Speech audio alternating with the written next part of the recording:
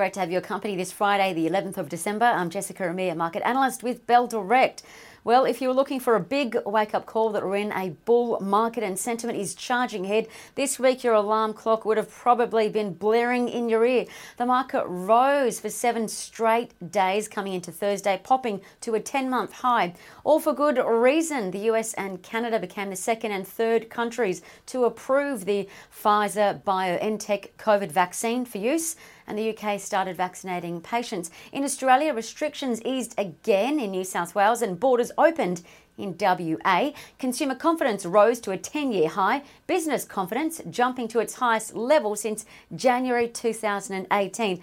And the iron ore price continued to dominate conversations. The steel ingredients price surged to a 7.5-year high, up 63% this year for iron ore. So broad market sentiment all in all is hot, but concerns in the background still linger that much of the world is still without a vaccine. As for standout stocks, Monday to Thursday share registry business Link Administration shares soared 12% to a year high on receiving an over $3 billion takeover offer for $5.65 a share, which Link said it undervalues the business. Now, in January, Link shares were $6.98. So you'd think a more attractive offer could be around the corner, particularly as 84% of Link's revenue is reoccurring. Helios shares another standout, up 10% to a 3-year high. The pathology business launched a share buyback program to return $200 million to investors after selling their medical centres for $483 million. HLS also plans to pay out 50 to 70% of their profits as dividends. And HLS was then upgraded as a buy by Goldman Sachs, Macquarie, Morgan Stanley and Credit Suisse, with targets ranging from $4 to $4.35. And Fortescue Metals shares another standout, up 9% to another new record high, $22.44, as it continues to benefit from Vale cutting iron ore production again.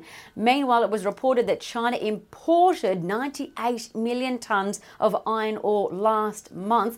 That's up about 8% from a year ago. Now, the country imports 1.2 billion tonnes of ore per year, and demand is not likely to slow down for 15 years as China wants to, of course, double the size of their economy. Now, UBS expects FMG and BHP will continue to benefit from this and has buys on both iron ore majors, but expects the iron ore price to fall back mid next year as Brazilian supply is likely to start to recover. So keep that in mind.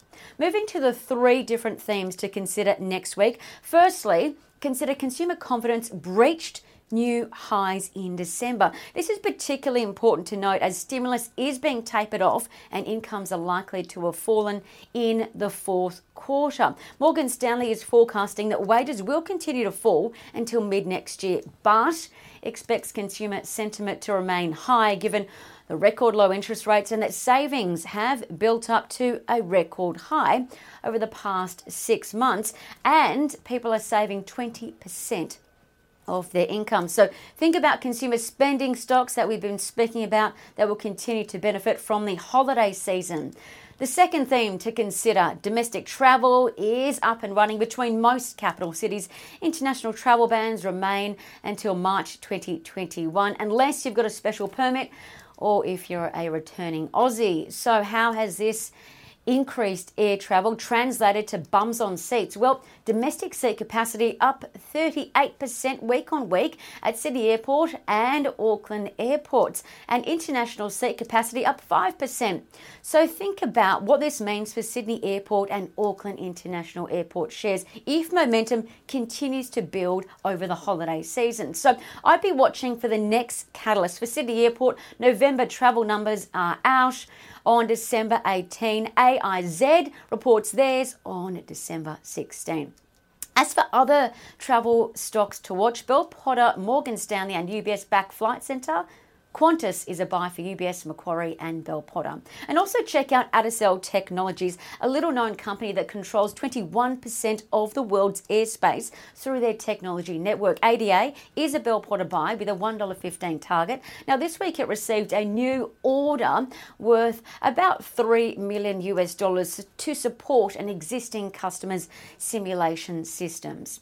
Now, the third big takeaway is that Australia's central bank, the RBA, won't be proposing surcharge rules on buy now, pay later providers, and the RBA will reduce debit card fees. For buy now, pay later providers, this is quite positive, as companies like Afterpay should be able to continue to reduce their payment processing costs. Now, Morgan Stanley thinks Afterpay can cut costs over time and will still be able to make a 2% net profit per transaction. Plus, if the RBA lowers the 15-cent cap on debit transactions, then buy now, pay later providers' costs will further be reduced. What's incredible is that this week we saw Afterpay overtake Coles to become the 15th biggest company in Australia. And after the RBA update, Morgan Stanley increased APT's price target to $120. Bell Potter has a target of $140. What's really interesting is Klarna is dominating the buy now, pay later space in the US and picked up Macy's and Etsy as merchants. But in the September quarter, Sezzle saw the largest growth by adding 21,000 retailers. Morgans and Ord Minnett think Zip could be worth a look, as QuadPay, which is owned by Zip, saw things improve in October and November. So there's plenty to consider for next week. From all of us here at Bell Direct, have a happy and safe weekend. We'll see you next week for a look at where to invest in 2021.